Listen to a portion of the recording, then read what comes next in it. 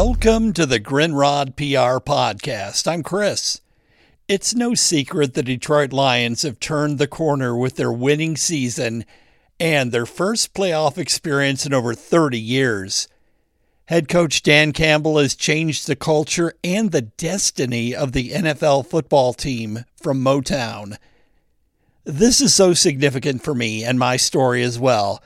My parents both grew up in Detroit and graduated from Cooley High School. My father, John Grindrod, epitomized the loyalty of a Detroit sports fan, and he never wavered. Good or bad, the man stuck by his team and was very vocal about his opinions. If the Lions were playing, he was surely watching or listening. I'm pretty sure he went to games back in the 50s. He talked about going to Briggs Stadium for a game, and that eventually, of course, became Tiger Stadium. My dad loved that I shared his love of sports. When I would mention the Lions of old, he told me about Night Train Lane. I did not know who that was. He shared with me that Richard Night Train Lane was a cornerback for Detroit that played from 1960 to 65 and was one of the toughest tacklers the NFL had ever had. He was a 7-time Pro Bowler and was elected to the Hall of Fame in 1974. Now, I remember seeing his enshrinement award when I visited the Pro Football Hall of Fame in Canton, Ohio in 2018. I never attended a Lions game with my dad, although I'm sure I would have loved the experience.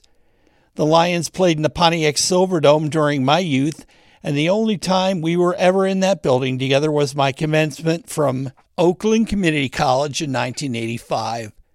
Those were the years of Monty Clark and Darryl Rogers, the latter the former Michigan State coach.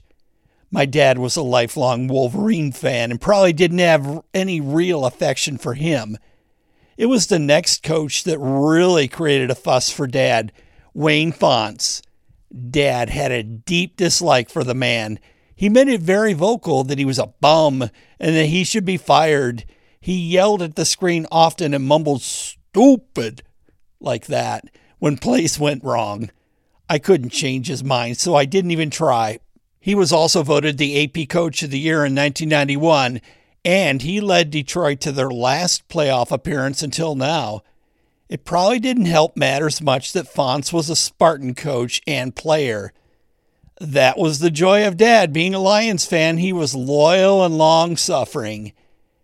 Dad did get to witness the greatness of Billy Sims and Barry Sanders, and he loved to reminisce about the talent that they brought to the team. I remember 2008 and the 0-16 record. Dad was beside himself, and he said the Lions needed a new owner and to start over. I've said many times this year that Dad would have loved to see the Lions win their division and make the playoffs. I have hooted and hollered, and I've definitely shed more than one tear thinking about him in this season. It's been a joy to experience. I love that my dad and I shared a love of Detroit sports and being a Lions fan for life. Now, I know this is a podcast and you can't see it, but #OnePride. Go Lions. Chris Grindrod PR is here to serve the independent music artist, band, or label.